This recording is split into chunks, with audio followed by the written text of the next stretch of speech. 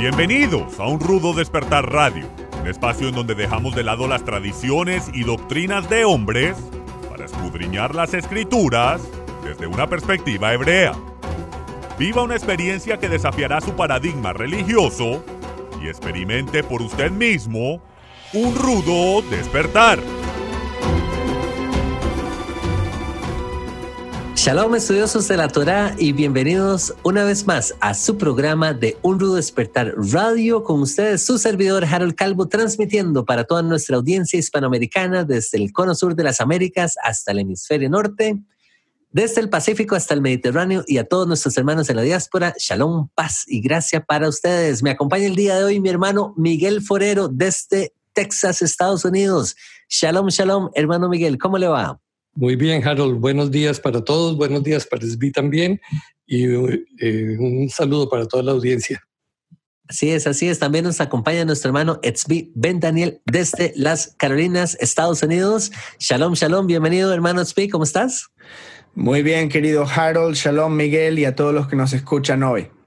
Así es, nos gusta siempre iniciar esta transmisión extendiendo un agradecimiento a toda la audiencia que nos ha venido siguiendo en los últimos programas, y también a los miembros del club de patrocinadores. Dejarles saber que gracias a sus aportes estos programas pueden llevarse a cabo. También dejarles saber a todos los nuevos radioescuchas que nos vienen siguiendo recientemente que ahora también nos pueden seguir a través de la aplicación de Michael Root TV. La pueden descargar en sus teléfonos móviles a través de la Apple Store y también en sus teléfonos Android.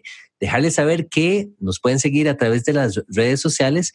La última red donde estamos apareciendo es en Instagram. Nos pueden seguir a través de Un Rudo Despertar Oficial, y invitarles también a que se suscriban al boletín informativo a través de la página de unrudodespertar.tv, donde ustedes van a poder ingresar su correo electrónico y de esta manera mantenerse al día con los materiales nuevos del hermano Michael Root al español, programas nuevos de radio, y nos pueden hacer llegar también sus preguntas a través de la página de contacto.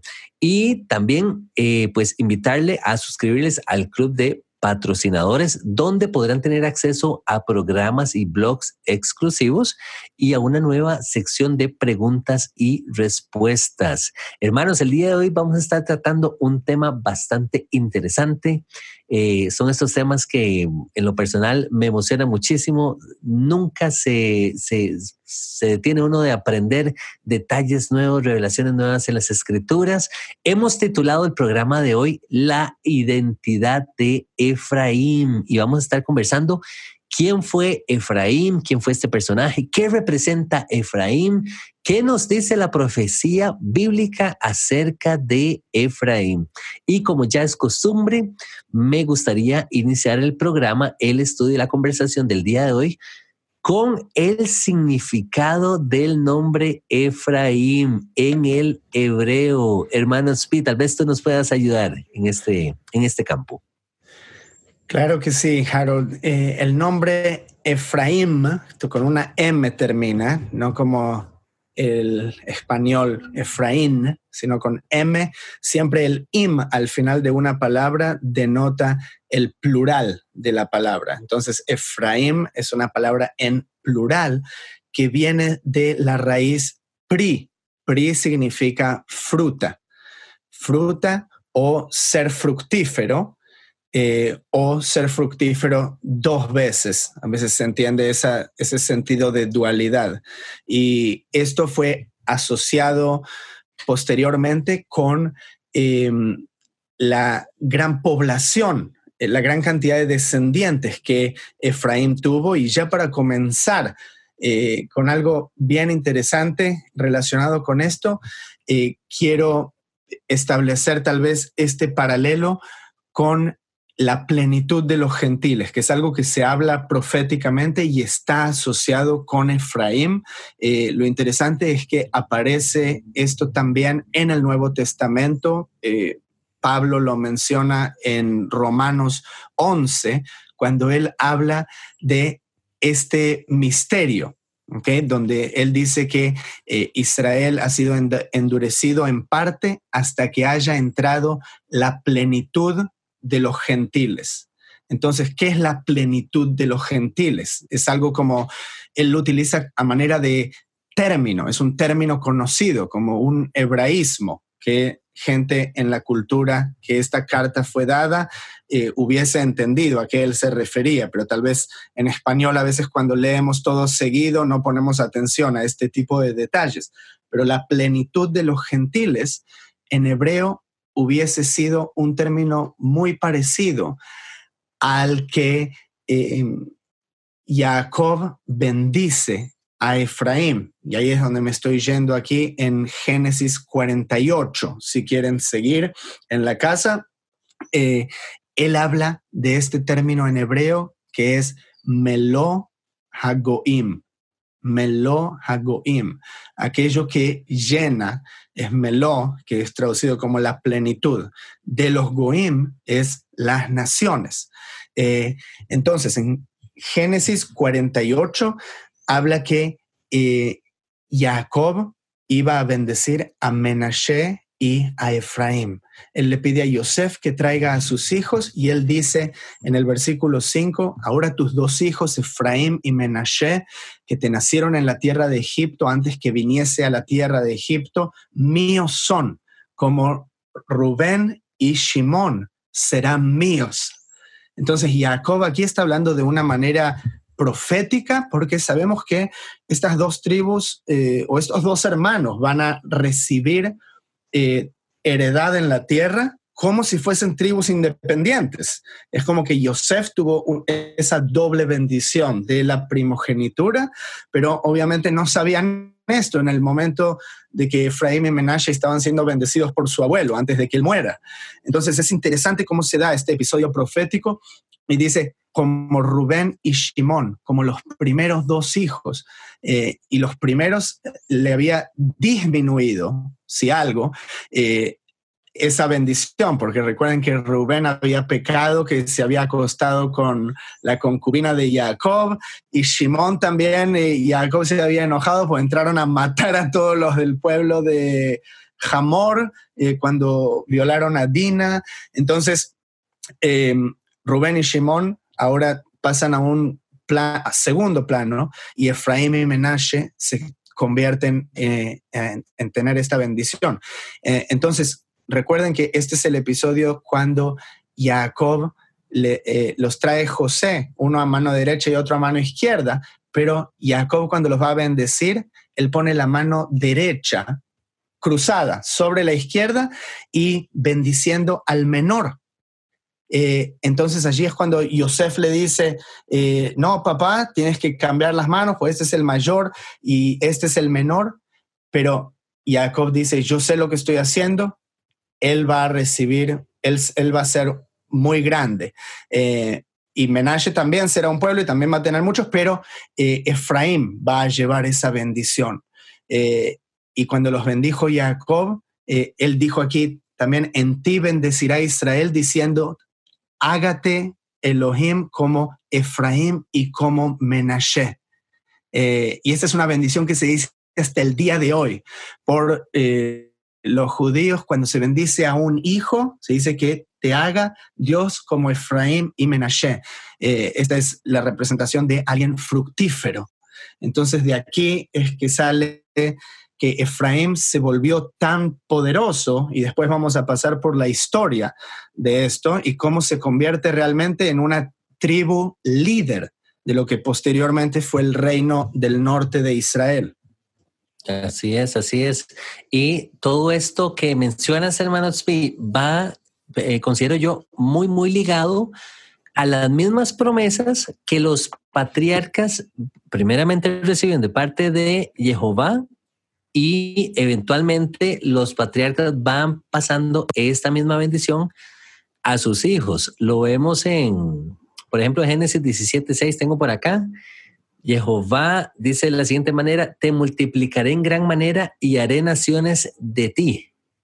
Más adelante, refiriéndose a Sara, se le dice que ella también será bendita y que vendrá a ser madre de naciones. Eventualmente, Jehová le dice a Isaac, multiplicaré tu descendencia como las estrellas del cielo y daré a tu descendencia todas estas tierras y todas las naciones de la tierra serán benditas en tu simiente. Y luego Isaac bendice nuevamente a Jacob diciéndole: Jehová, el Dios omnipotente, te bendiga, te haga fructificar, te multiplique hasta llegar a ser multitud de pueblos. Entonces yo puedo ver cómo ese cumplimiento de esta palabra de multitud de naciones, ese término que tú nos mencionabas ahora, el Melo Hagoyim, viene a tener ese cumplimiento en Efraín propiamente. ¿Sí? El tema de las naciones, el tema de la multitud de gentes viene a dar fruto en Efraín propiamente. Y sabemos que la promesa de los reyes pues viene de parte de la tribu de Judá. Pero bueno, muy, muy interesante esto que nos estabas compartiendo. El hecho de que Jacob adopta a Efraín y a Manasés y ellos pasan a ser como una de las tribus de Israel, como tú bien lo mencionabas, tomando posesión de la tierra. Y tengo aquí varios aspectos por destacar que vamos viendo en el transcurso de las escrituras. Tengo por aquí que... Sí, hermano Miguel, adelante, por favor. Voy a aclarar un datico ahí que es bien importante respecto a precisamente la identidad de Efraín, porque usualmente cuando decimos Efraín y a partir de todo este relato que se ha hecho, uno diría, bueno, es una sola tribu. Sin embargo, hoy en día, cuando hablamos de Efraín nos estamos refiriendo a las 10 tribus del norte también, porque después del exilio que se produjo, el exilio primero de las 10 tribus, esto sucedió bajo el liderazgo de Jeroboam, que fue el que rompió con Roboam, el hijo de Salomón, y él era de la tribu de Efraín. Entonces, esa tribu en cierto sentido asume el liderazgo de las 10 tribus del norte y posteriormente entonces esa identidad, las 10 tribus, las tribus del norte, la casa de Israel también se le menciona así, la otra es la casa de Judá en el sur, la casa de Israel en el norte, o Efraín per se por sí mismo, es un grupo entonces un grupo de tribus que están todas identificadas con él. Entonces digo, quería aclarar eso porque no es solamente la tribu aislada de Efraín, ¿no? Sí, y esa es muy importante proféticamente y vamos a hablar mucho más sobre eso. Yo tengo muchísima información que me gustaría traer a la mesa. Una de las profecías más importantes es en Ezequiel 37, en donde está hablando de tomar un palo, ¿recuerdan? Y escribir sobre él para Judá y para los hijos de Israel, sus compañeros. Toma después otro palo y escribe en él para Yosef, palo de Efraín, y para toda la casa de Israel, sus compañeros. Entonces Efraín está aquí nombrado también como un líder, se entiende, de esas tribus, y cuando se juntan, luego serán uno en tu mano. ¿Recuerdan esa profecía de 2 naciones que se transforman en una? Y la noción de las 2 naciones ya viene de tiempos tan antiguos como el de los descendientes del rey Salomón. Después del rey Salomón, como bien decía Miguel, se dividen los reinos y una de las cosas más relevantes por qué Efraín tomó prominencia dentro de las tribus es que, si se fijan, dentro del territorio, en un mapa antiguo, dentro del territorio de Efraín, es que estaba Shiloh, una ciudad en donde el tabernáculo residió durante muchos años, y la ciudad de Betel.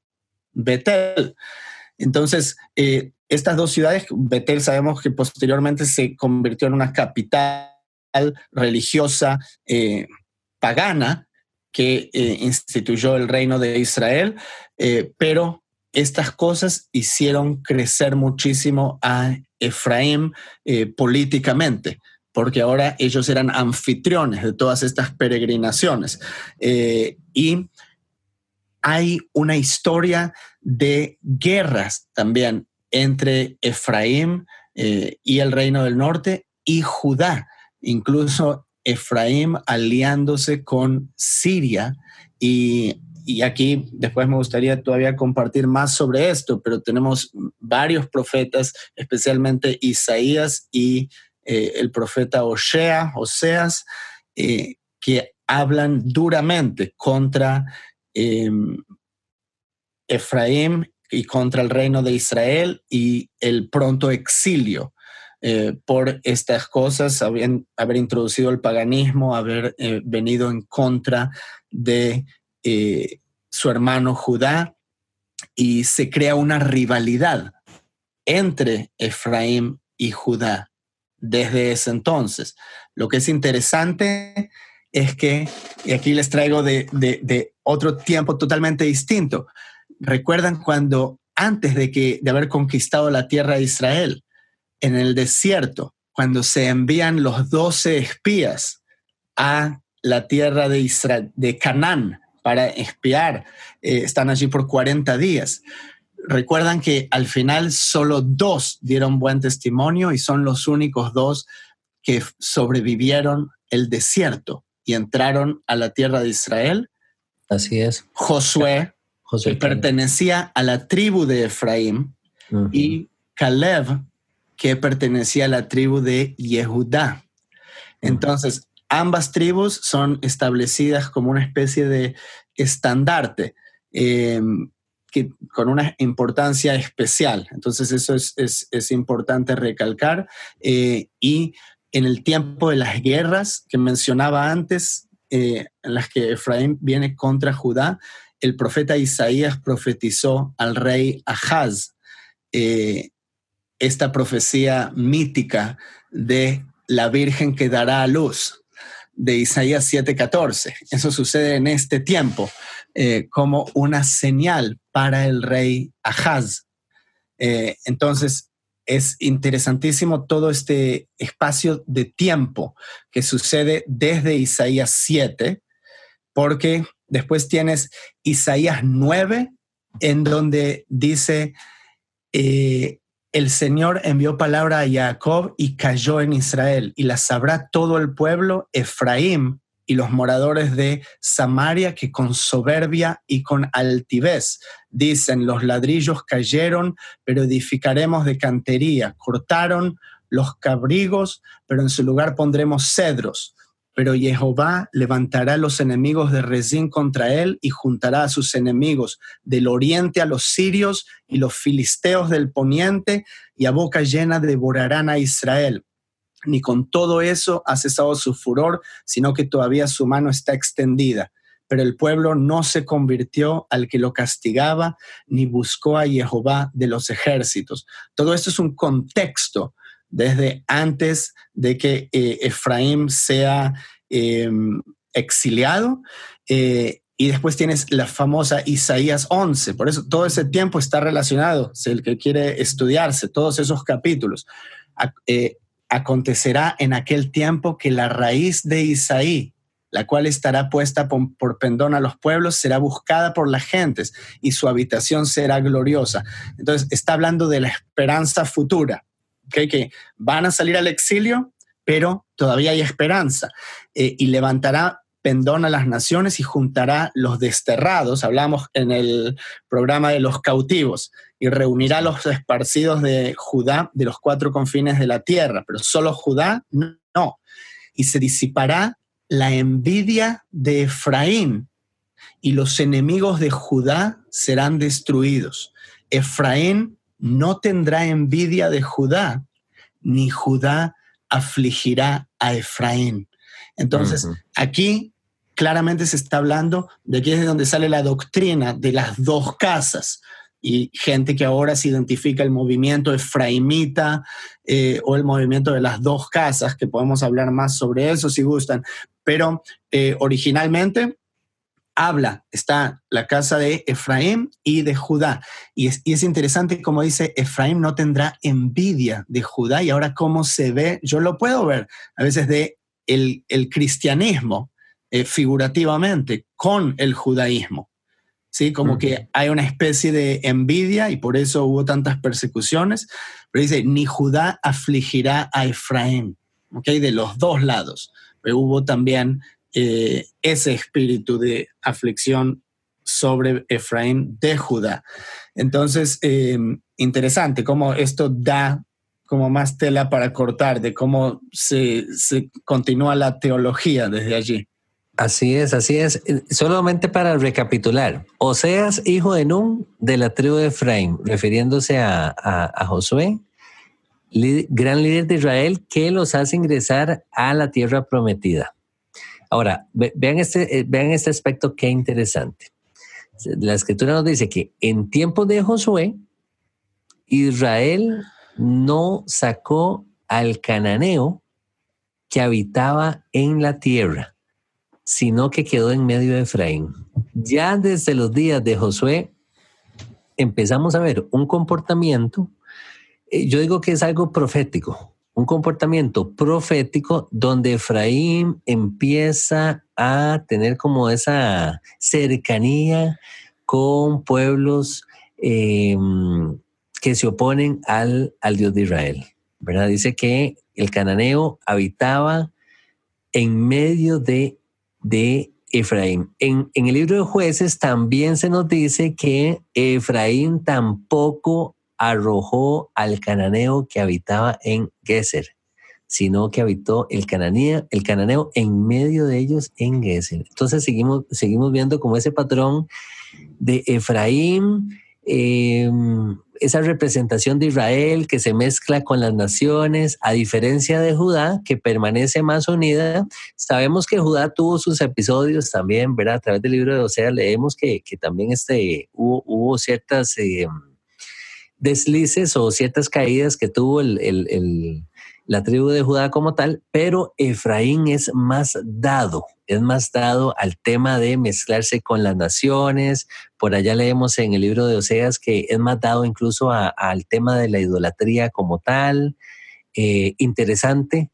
Tengo otro dato por acá. El profeta Samuel se encuentra entre los descendientes de Efraín, conocido como el último juez de Israel. Entonces hubo ciertas personalidades por ahí, eran descendientes de la tribu de Efraín, fueron muy reconocidas en medio del pueblo, pero Efraín como tal, como un todo, siempre tomando esa tendencia de más bien apartarse, de oponerse, y retomando lo que nos comentaba el hermano Tzvi, justo ahí en Isaías, hermano Tzvi, Isaías 7, se nos dice que Efraín se apartó de Judá. Me llamó mucho la atención ese pasaje. Dice, Jehová hará venir sobre ti, sobre tu pueblo y sobre la casa de tu padre días cuales nunca vinieron desde el día que Efraín se apartó de Judá. Ve qué interesante. Judá traía una línea, lo recordamos por los reyes de Israel, el rey justo de la casa de Judá, el rey David, ¿sí? La escritura nos dice que David fue fiel en todas las cosas, guardó todos los mandamientos de Jehová, nos dice el libro de Reyes, excepto en un aspecto. Sabemos que fue el tema con Urías y el tema con Betsabé y todo esto. Pero en todas las cosas fue un hombre recto, ¿ok? David representando a esta tribu de Judá, ¿sí? Entonces vemos aquí que Efraín fue el que se aparta de Judá, de ese caminar, de ese caminar justo que viene trayendo Judá, a pesar de las equivocaciones que Judá comete en el camino. Pero sí, rescatar que Efraín fue el que se apartó de Judá. Y como lo mencionaba el hermano Tzvi también, evidentemente ha existido una rivalidad entre Efraín y Judá, ¿sí? Isaías mismo en el capítulo 9 nos dice que dice de la siguiente manera: Manasés a Efraín y Efraín a Manasés, y ambos contra Judá. Entonces ha habido como una como una rivalidad, como una competencia, existen las diferencias hasta el día de hoy. Bendito sea Jehová por esa palabra que también leíste por ahí, hermano Tzvi, en Isaías 11, donde se nos dice que se disipará la envidia de Efraín y que Efraín no tendrá envidia de Judá, ni Judá afligirá ya más a Efraín, ¿sí? Pero de que existe esa rivalidad, la existe. Y de ahí que nosotros tendemos a creer, o en lo personal, yo me inclino a pensar de que el movimiento cristiano a nivel mundial existen altas posibilidades de que sea esa representación de Efraín mezclado en medio de las naciones. Y lo digo por la siguiente razón. Yo le digo a los hermanos, vean, en el cristianismo nosotros tenemos un amor por el Dios de Israel. ¿Ustedes se han preguntado alguna vez por qué el cristiano tiene esa tendencia de seguir y amar al Dios de Israel? A diferencia tal vez de otros pueblos, otras naciones que tal vez no lo ven de la misma manera, pero el cristiano, hay un hebreo dentro del cristiano también. De ahí la tendencia de inclinarnos al Dios verdadero, al Dios de Israel. Tenemos diferencias con respecto a pensamientos, con el tema de Yeshua, si esto no es el Mesías, a diferencia de la casa de Judá, pero son cosas que a través de la profecía bíblica nos vamos dando cuenta que se van a ir acomodando, van a ir tomando forma. De ahí esta profecía que también nos comentaba el hermano Tzvi, Ezequiel 37, de cómo ambas casas o ambas líneas, tanto la de Efraín como la de Judá, llegarán a ser uno solo en la mano del profeta, se nos dice en la profecía, en la mano de Jehová, podríamos decirlo de esa manera. En algún momento ambas casas llegarán a ser una y ya no más habrá esa diferencia, sino que todos llegaremos a ser una sola nación. David será rey en medio nuestro, nos dice Ezequiel también, y las cosas van a tomar otro camino. Y originalmente la ruptura no sucedió por razones teológicas como se pudieron haber dado posteriormente, pero fue algo meramente político, algo de poder. Yo encuentro interesante que, por ejemplo, la ciudad de Betel, que es una ciudad muy importante donde posteriormente el rey Jeroboam puso al becerro de oro y hacía a la gente peregrinar hasta allí en lugar de ir a Jerusalén, fue asignado por Josué a la tribu de Benjamín. Dice en Josué 18, por algún lugar allí. Sin embargo, incluso en la época de la profetisa Débora, se describe a Beitel como estando en la tierra de la tribu de Efraín, en Jueces 4:5. Unos 20 años después de la desintegración de la monarquía unida, tienes al rey Abías,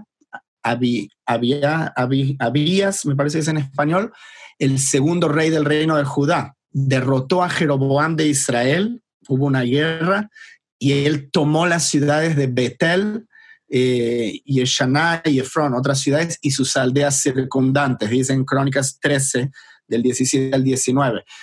Entonces, Efraín tenía esta política conquistadora o expansionista, y por ese lado creo que venía la cosa.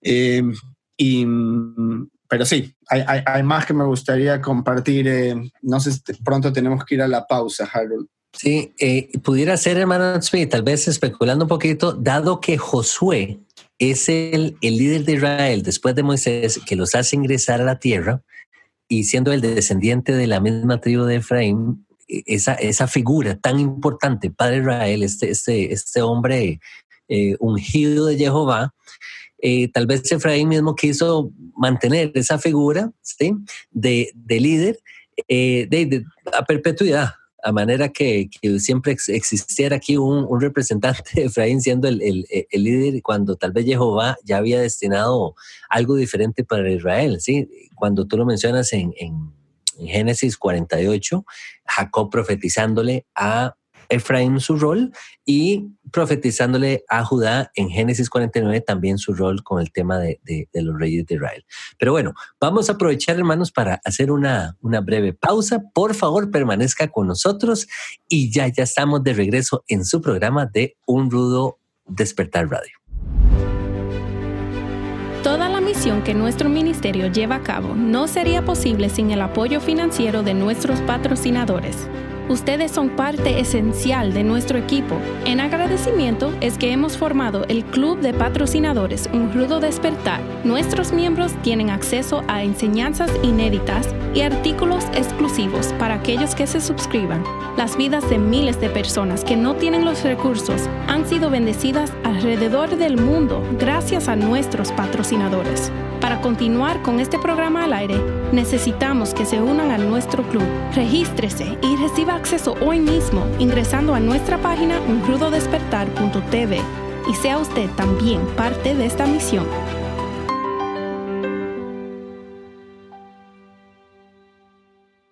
Muchas gracias, hermanos, por permanecer en su programa de Un Rudo Despertar Radio. El día de hoy estamos tratando el tema de la identidad de Efraín y venimos conversando de quién es este personaje Efraín, qué nos dicen las escrituras, qué dice la profecía bíblica acerca de Efraín, personajes importantes en la historia de el pueblo de Israel, que son descendientes propiamente de la tribu de Efraín, y veníamos conversando cómo Efraín ha sido una de las tribus. Entiendo, hermano Tzvi, hermano Miguel, que Efraín llegó a ser incluso la tribu más grande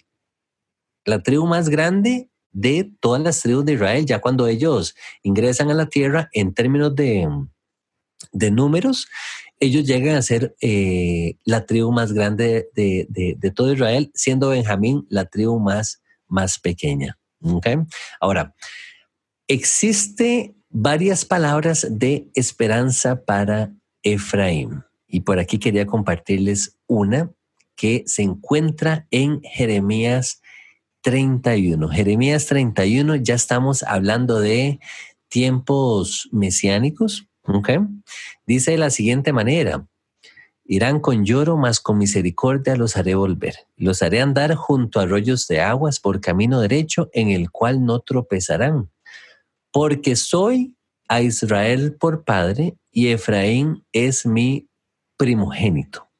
Entonces, me llama mucho la atención esta palabra de cómo Efraín es destacado como el primogénito, haciéndonos recordar aquel episodio mencionaba hermano anteriormente, de Jacob bendiciendo a Efraín por encima de Manasés, a pesar de que Manasés iba a llegar a ser una gran nación. Efraín iba a estar antes de Manasés, se nos dice ya desde Génesis 48. Y allí en Jeremías 31, solo para añadir a eso, no me acuerdo qué versículo leíste tú, pero eso está en el 20 y 21. Dice: ¿no es Efraín hijo precioso para mí? ¿No es niño en quien me deleito? Pues desde que hablé de él, me he acordado de él constantemente. Por eso mis entrañas se conmovieron por él. Ciertamente tendré de él misericordia, dice Jehová. Establécete señales, ponte majanos altos, nota atentamente la calzada. Vuélvete por el camino por donde fuiste, Virgen de Israel. Vuelve a estas tus ciudades. Entonces, que habla de esa esperanza del retorno. Entonces, lo que es interesante entender proféticamente o de manera arquetípica qué es lo que significa el retorno de Efraín, es algo muy parecido a la historia del hijo pródigo. ¿Okay? Muchos asocian el hijo pródigo también, esta gente de la teología de las dos casas de Israel, con los cuales muchas cosas puede que yo sí esté de acuerdo, bíblicamente, si tienen fundamentos fuertes, y otras cosas no necesariamente. O sea, yo hablo desde afuera de ese movimiento. Pero el tema de el hijo pródigo que se va, entre paréntesis, al exilio, está fuera de la casa del padre, entre paréntesis, fuera de la casa de Israel. Y él tiene que ir por este proceso de arrepentimiento, de volverse a Jehová con todo su corazón, como dice la profecía de Deuteronomio, y en ese día, entonces, Jehová volverá su rostro sobre nosotros cuando hacemos eso y el Padre nos recibe en su casa. Y de la misma manera, Efraín recibe este privilegio, ¿cierto? El privilegio de ser llamado, ahora me voy para Oseas otra vez, de ser llamado no mi pueblo, pero luego ser llamado mi pueblo. Antes de entrar a Oseas, hermano XP, un pasaje rápidamente que está justo allá en la parte del pasaje que acabas de leer que me llegó hasta como un shock eléctrico cuando leíste esa palabra. Qué palabra más hermosa y qué emoción llegué a sentir. Dice de la siguiente manera. Dice, escuchando he oído a Efraín que se lamentaba, me azotaste y fui castigado como novillo indómito, conviérteme y seré convertido porque tú eres Jehová mi Dios. Efraín llegará a reconocer nuevamente que Jehová es su Dios y eso me llena tanto de esperanza, hermano, y para todos los hermanos cristianos que nos están escuchando. Vamos a ver un poquito más adelante cómo nosotros, incluso sin saberlo, siendo cristianos, fuimos dados a la idolatría. Hermano Miguel, por favor. Sí, en relación con los dos pasajes que leía Zvi, de Jeremías 31 y del hijo pródigo también, a mí me impacta mucho el cuadro de un padre, que es lo que se nos presenta allí, un padre que anhela que su hijo que se fue en algún momento regrese. Entonces, por eso expresa aquellas palabras, ¿no? Este es un hijo precioso para mí. Yo no sé si en las familias de los oyentes haya habido lo que se llama típicamente una oveja negra. O sea, generalmente ha habido un hijo que es el que le causa dolores de cabeza a los papás. Y curiosamente, los papás aman mucho más a ese hijo que a los otros. O sea, expresan mucho más cariño, son más tolerantes. Y el hijo hace embarradas y va y vuelve y lo reciben otra vez. Y los hijos otros que no se han ido se enojan y se ponen celosos por eso. Y se quejan con los papás de esa tolerancia. Y más o menos es lo que sucede cuando viene la parábola del hijo pródigo, ¿no? Este muchacho se va, dilapida todo lo que tiene, pero se acuerda, reconoce su identidad y regresa entonces. Y de paso, obviamente esta parábola no es aplicable a una persona que no conoce al Señor, porque a veces se utilizó como un pasaje evangelístico. No es evangelístico. Esto es para alguien que ya es de la familia, que en algún momento se apartó y ahora está regresando porque volvió en sí. Como dicen algunas traducciones, volvió en sí cuando estaba ya comiendo del alimento de los cerdos y dijo, volveré a mi padre. Entonces él regresa y se encuentra nuevamente en una relación que produce los celos precisamente de su hermano mayor que siempre ha permanecido en la casa. Y que a mí me recuerda el otro pasaje del que ustedes ya hicieron mención, Isaías. Exacto, sí, sí, sí. Los celos del otro y la injusticia del otro. Entonces, ¿yo qué cuadro veo en todo esto? Mire, yo trato de ver de una manera práctica el asunto. A mí me parece que Efraín, en medio de su locura, en medio de su rebeldía, de su desorden, es muy emotivo, es muy sentimental, ¿no? Él no es tan frío como el hijo otro que permaneció allí en la casa cumpliendo con todas las cosas, pero se ve en el pasaje del hijo pródigo que tiene una relación muy fría desde el punto de vista sentimental con su padre. El otro no. El otro viene y se tira al cuello de su padre y le dice, no soy digno de ser tu hijo, y viene todo el asunto de la celebración. Y yo observando, a mí me parece que muchas de estas características se encuentran hoy en los que nosotros decimos pudieran ser Efraín, o pudiéramos ser de las 10 tribus o del grupo efraimita. Porque si usted va a una reunión de cualquier iglesia, usted lo que siente, lo que nota ahí es sentimientos a granel. y la gente brinca y la gente levanta las manos y le grita al Señor y te amo y lloran y qué sé yo. Y salen de ahí como que se les olvidó todo lo que hicieron, ¿no? Puros sentimientos. Pero digamos, esa pasión de genuina, emotiva, me parece que el Padre la aprecia allí en Jeremías 31 cuando él está diciendo, no es Efraín precioso para mí. Efraín no es acartonado, no es legalista en los rituales con el Padre o los rituales que tienen que ver con el Señor. En este momento no tiene conciencia de que debiera ser totalmente con el Padre. Es muy espontáneo, ¿no? Y si usted escucha, por ejemplo, con atención aún las letras de la música, usted se da cuenta que mucha de esa música que hay dentro de la iglesia, uno diría es de profundidad, de 2 centímetros de profundidad, pero sí, muy cargada de emociones. A mí me cuesta mucho escuchar esa música. Claro, porque usted dice, sí, se mueven los dinteles del cielo y la gente brinca y todo eso y hasta baila, ¿no? Es la emoción de estar en contacto de nuevo con el Padre, de como decir, sí, te amo, y abrazarlo, cosa que no sucede en el otro lado. Porque yo he estado en las sinagogas y sí se canta, pero es una música muy formal, muy de contenido muy profundo. De hecho, de cada canción uno podría hacer un mensaje completo.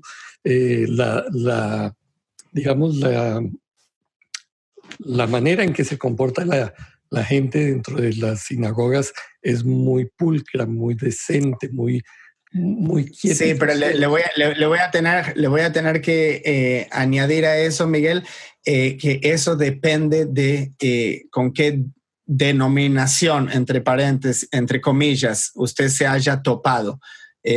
Hay muchísimas ramas en el judaísmo y habiendo estado en Israel, le digo que hay muchísimas corrientes. O sea, hay judíos ahora en Israel bailando sobre los techos de camionetas con parlantes yendo por la calle en procesiones, los Breslev. Hay sinagogas de ramas jasídicas o el judaísmo jasídico que se conecta mucho con el tema de la emoción. Y yo he tenido la bendición de estar en muchos casamientos o shabbats y si va al muro en Jerusalén, el día de Simchat Torah, el último día de Sukkot, lo que se celebra hoy en el judaísmo, y ve ahí a los judíos danzando con la Torah. Es contagioso, pero con eso yo sí me identifico, tal vez de dónde vengo yo. Entiende que tal vez alguien que no viene de ese contexto, tal vez no se puede identificar y se siente como desde afuera, pero igual he visto a mucha gente efraimitas, entre comillas, en Israel, bailando de esa manera junto a hermanos judíos en la tierra de Israel. Entonces sí, hay de todo, diría yo, pero de manera pragmática, como sé que usted también aprecia y mencionaba, Miguel, la historia del hijo pródigo, para mí, es la historia de cada uno de nosotros. Y como yo mencionaba en muchos otros programas, la historia de Adán es la historia de cada uno de nosotros. Entonces, de la misma manera, la del hijo pródigo. Todos nosotros estamos, en un momento, nos alejamos de Dios. Por la misma razón que uno nace dentro de esa luz de Dios, dentro de esa pureza. ¿Te acuerdas, Harold, que mencionaba en otro programa? No me acuerdo en cuál. Uno nace puro, pero uno se corrompe en este mundo. Entonces, esa es la historia del hijo pródigo, básicamente. Uno se adentra en este mundo hasta que un día uno se quiere conectar. Dice, ok, ¿de dónde vengo? ¿Cómo fue creado el mundo? ¿Quiénes son mis papás? ¿Cuál es el propósito de todo esto? Ese es el hijo pródigo despertando, es cada uno de nosotros.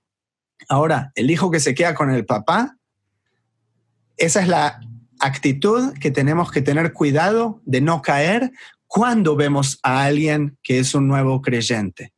¿ok? Porque también podemos ser nosotros, ¿se entiende? Entonces, se puede ver de más de una manera, tiene más de una capa, por eso es una parábola.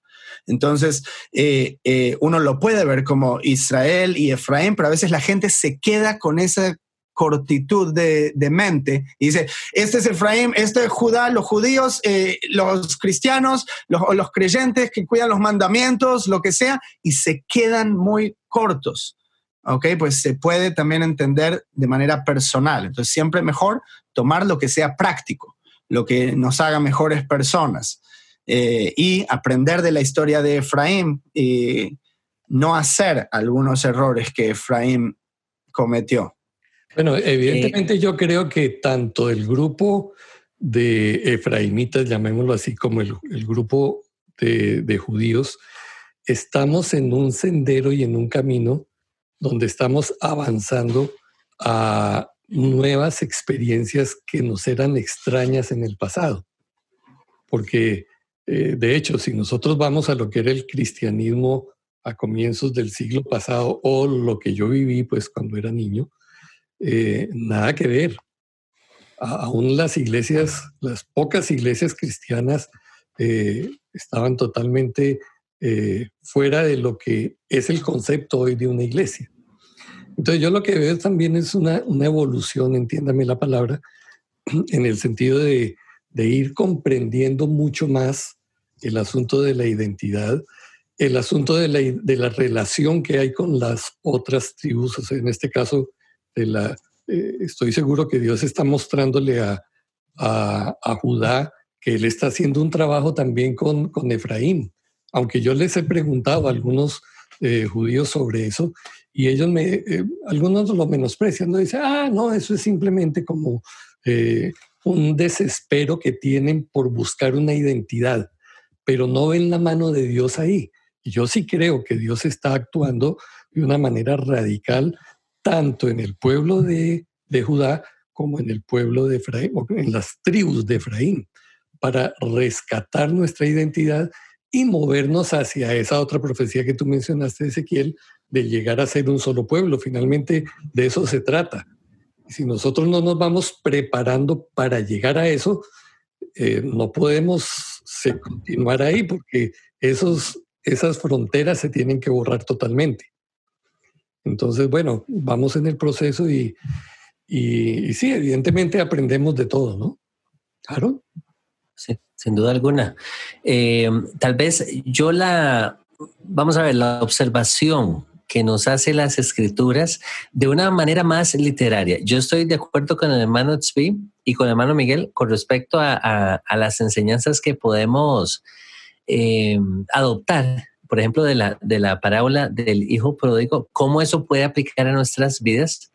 Pero sí me gustaría destacar cómo la escritura de una manera literaria hace una diferencia entre Efraín y Judá, que era lo que les mencionaba anteriormente con respecto a Efraín, donde yo sí veo que Efraín realmente tiene una inclinación más fuerte que Judá hacia la idolatría. Y esto lo podemos ver en el libro de Oseas. Por ejemplo, les voy a leer ciertos pasajes rápidamente por encimita donde se nos dice cómo Efraín tiene esa tendencia. Ve lo que dice: Efraín ha estado a ídolos, déjalo. Más adelante se nos dice: yo conozco a Efraín, Israel no me es desconocido, porque ahora, oh Efraín, te has prostituido y se ha contaminado Israel.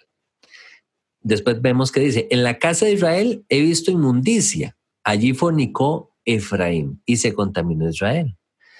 Israel se ha mezclado con los demás, pero Efraín se ha mezclado con los demás pueblos. Después se nos dice: Efraín con salario alquiló amantes. Y luego se nos dice: porque multiplicó Efraín altares para pecar, tuvo altares para pecar, siempre refiriéndose al tema de la idolatría. Entonces, nosotros tal vez como cristianos diríamos: mano, pero ¿cómo si nosotros amamos al Señor y nosotros somos del Señor y todo lo que hacemos es para el Señor? A medida que vamos estudiando las Escrituras y nos vamos abriendo a la enseñanza, a la instrucción de la Torá, y de los profetas y todo este tema de las raíces hebreas, la perspectiva judía, nos vamos dando cuenta de cómo realmente, como dice la profecía en Jeremías, estamos regresando y nos estamos acercando a nuestro hermano Judá, diciéndoles, hemos heredado mentiras de nuestros padres. Ciertamente hemos heredado mentiras de nuestros padres. ¿Por qué? Porque nos vimos involucrados con idolatría. ¿Pero qué tipo de idolatría, hermano? ¿Me está hablando usted? ¿Cuántas fiestas, por dar un ejemplo, el tema de Navidad y el tema de otras festividades por ahí, que no son bíblicas necesariamente, ¿verdad? Y nosotros las veíamos y las calzábamos, las adaptábamos con Jesús y ahora con Yeshua, y entonces el nacimiento de Cristo y todo esto en el tema de la Navidad, por ejemplo. Entonces no nos estábamos dando cuenta, más bien que estábamos mezclando idolatría con la adoración al Dios de Israel, ¿ok?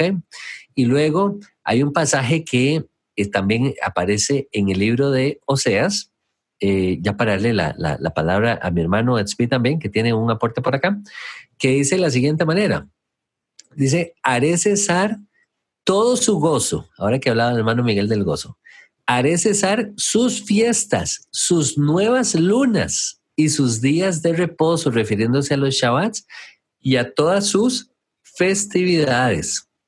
Dígame, hermano Miguel, si no es cierto, usted y yo venimos de un contexto muy parecido del cristianismo, donde nosotros nos hablaban tal vez del Shabbat y era un tema ajeno.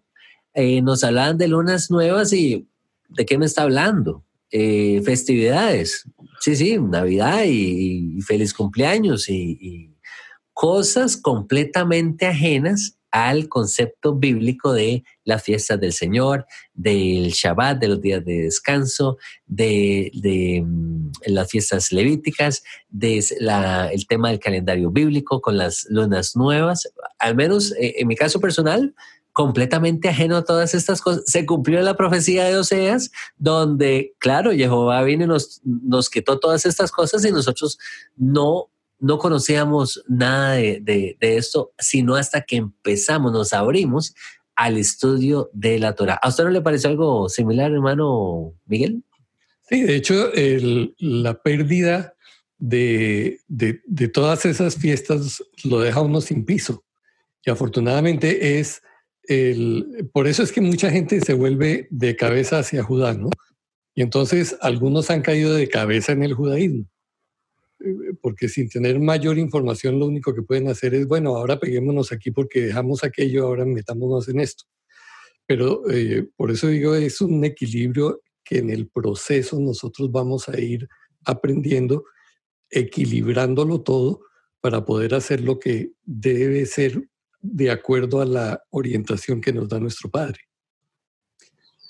Así es. Y nada más a títulos, hermano Edsby, antes de darte la palabra, recordando, creo es Pablo el que habla de que a los judíos se le dieron los oráculos, ¿sí? Los oráculos de Dios le fueron dados a los judíos. De ahí entonces que nosotros nos volvemos a Judá, como dice el hermano Miguel, y recuerdo aquella palabra también profética, mesiánica, que dice que en aquellos días vendrán 10 hombres y tomarán del manto de un judío y le dirán, enséñanos, queremos ir con ustedes porque sabemos que Jehová está con ustedes, ¿verdad? Entonces, no olvidar que en Judá tenemos esa gran riqueza y bendito sea el Dios de Israel que preservó a Judá, porque ellos preservaron la Torá también, esta luz que ahora nosotros también podemos disfrutar y nos va siendo lámpara en el camino, como dicen los salmos. Sí, sin duda, si se toma de manera figurativa a un cristiano o un creyente siendo un descendiente de Efraín, ciertamente la manera en que él tiene que volver a la casa es obviamente con humildad, primero que nada, porque ese es el error en que veo muchos cristianos o muchos creyentes regresando de esa manera con altivez y soberbia, justamente lo que leía antes, que fue una de las causas del castigo. Entonces, uno sí tiene que conocer su lugar y respetar si el pueblo judío está en otro nivel de observancia, porque se desarrolló la cultura judía de una manera totalmente distinta, por necesidad de tener que preservar la identidad y estos oráculos. Entonces, ciertamente cada uno tiene que considerar eso.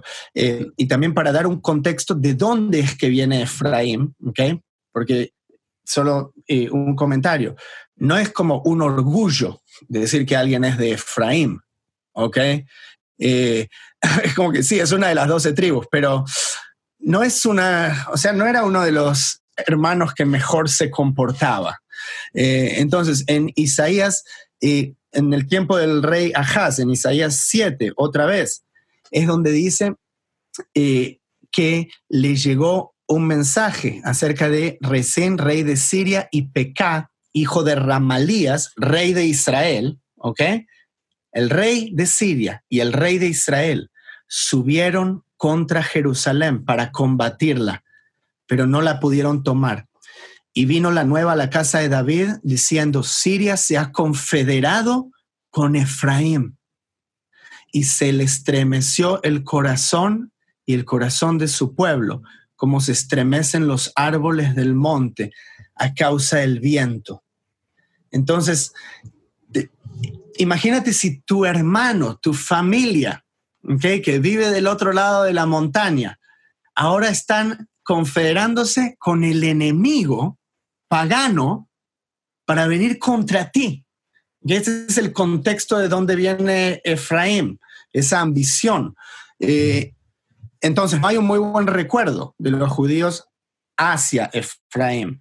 Pero de todas maneras, décadas más tarde, todo esto sucede entre el año 750, 760 y 720 antes de Cristo. Okay. Esto está en Segunda de Crónicas 30. Hay un episodio interesante en donde el rey Ezequías no puede celebrar la primera Pascua y celebra una segunda Pascua e invita a los de Efraín y Menashe. Entonces quiero leer un poco de esta porción.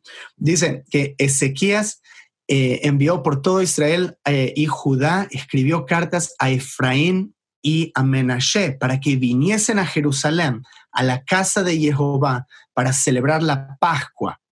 Y el rey había tomado consejo con sus príncipes y con toda la congregación para celebrar la Pascua en el mes segundo. Los rabinos le habían dado el ok, pues entonces no la habían podido celebrar porque no había suficientes sacerdotes santificados, ni el pueblo se había reunido en Jerusalén. Se les pasó esa vez. Esto agradó al rey y a toda la multitud, y determinaron hacer pasar pregón por todo Israel. Entonces se fueron de un extremo al otro, mandaron correos por todos lados y les dijeron, no sean como vuestros padres y como vuestros hermanos que se rebelaron contra Jehová, el Dios de sus padres, y él los entregó a desolación como vosotros veis, porque ya habían tenido problemas en este entonces con Siria, ya eran un títere de Siria en este entonces. No endurezcáis pues ahora vuestra cerviz como vuestros padres, someteos a Jehová y venid a su santuario, el cual él ha santificado para siempre, y servidle, y el ardor de su ira se apartará de vosotros. Porque si os volviereis a Jehová, vuestros hermanos y vuestros hijos hallarán misericordia delante de los que tienen cautivos y volverán a esta tierra. Porque Jehová, vuestro Dios, es clemente y misericordioso y no apartará de vosotros su rostro si os volviereis a él. Entonces le mandaron esto, es como una invitación más. Te voy a dar una chance más, o un chance, como dicen ustedes, un chance más para que te vuelvas a Jehová. Imagínate como que el presidente envía y proclama por toda la tierra, y recibieron esos correos Efraín, Menashe y Zebulón, dice, en ese entonces estaban las tribus todavía, pero ya el exilio era inminente y estaba sucediendo, mas ellos se reían y burlaban de ellos. Con todo eso, hombres de Asher, de Menashe y de Zebulón se humillaron y vinieron a Jerusalén. Entonces esto sí está registrado, que de otras tribus todavía ellos vieron su error y dijeron, no vamos a ser como nuestros padres, me voy a tomar un viaje de un día o 2 días para ir a santificarme, a hacer el Pesaj, como lo hicieron mis ancestros. Pero los de Efraín se burlaban. Entonces, ese es el contexto de un efraimita, y eso es algo que hay que tomar en cuenta si alguien que está escuchando esto se considera un efraimita. ¿De dónde es que los efraimitas vienen originalmente? Entonces eso va a poner a cada uno en un lugar de humildad que es algo beneficioso dentro del reino. Así es, así es. Y creo que en ese mismo relato, hermano Tzvi, es interesante porque estos hermanos de esas tribus que lleguen a celebrar el Pesach, se nos dice que algunos no estaban santificados y el rey Ezequías hace ora a Jehová para que ellos se encuentren favor a pesar de su condición, y dice que a causa de la oración de Ezequías, entonces ellos ciertamente hallan ese favor delante de Jehová. Es hermosísimo ese pasaje en ese otro aspecto, ¿verdad? Es lamentable en el aspecto de Efraín, como dices tú, no es como un tema de orgullo, ¿verdad? Sino que más bien es vergonzoso esta reacción que tuvo Efraín para con su hermano Judá. Pero la esperanza está y permanece en que Judá y Efraín un día volverán a ser uno solo y no habrá más rencillas, sino habrá más envidia entre uno y el otro. Hermanos, hemos llegado al final de este programa. Esperamos haya sido de bendición para sus vidas. Hermano Miguel, muchísimas gracias por sacar este tiempo, venir a compartir con nosotros acerca de todo este conocimiento, este entendimiento, esta sabiduría que el Padre le ha brindado, y esperamos contar con usted para futuros programas, hermano Miguel. Mucho gusto, Harold, y un abrazo para todos, igual para Tzvi. Así es, de la misma manera para hermano Tzvi. Muchísimas gracias, hermano Tzvi. En representación de toda la audiencia, te agradecemos por todos estos aportes que traes programa a programa, con tanto cariño, con tanta sabiduría de parte del Altísimo. Y también, por supuesto, esperamos poder contar con tu presencia para futuros programas. Muchas gracias, querido Harold. Un placer hacer esto contigo y Miguel. Y un saludo muy grande a todos los que nos escucharon hoy. Así es. A todos ustedes, hermanos, que siguen los programas de Un Rudo Despertar Radio, muchísimas gracias. Les pedimos también que compartan estos programas con sus amigos, con sus familiares, y nos vamos a estar viendo vamos a estar compartiendo futuros programas con ustedes. Gracias por sus oraciones también. Los dejamos recordando las palabras de Yeshua: en esto conocerán que son mis discípulos, que se aman los unos a los otros. Hasta la próxima. Shalom, shalom.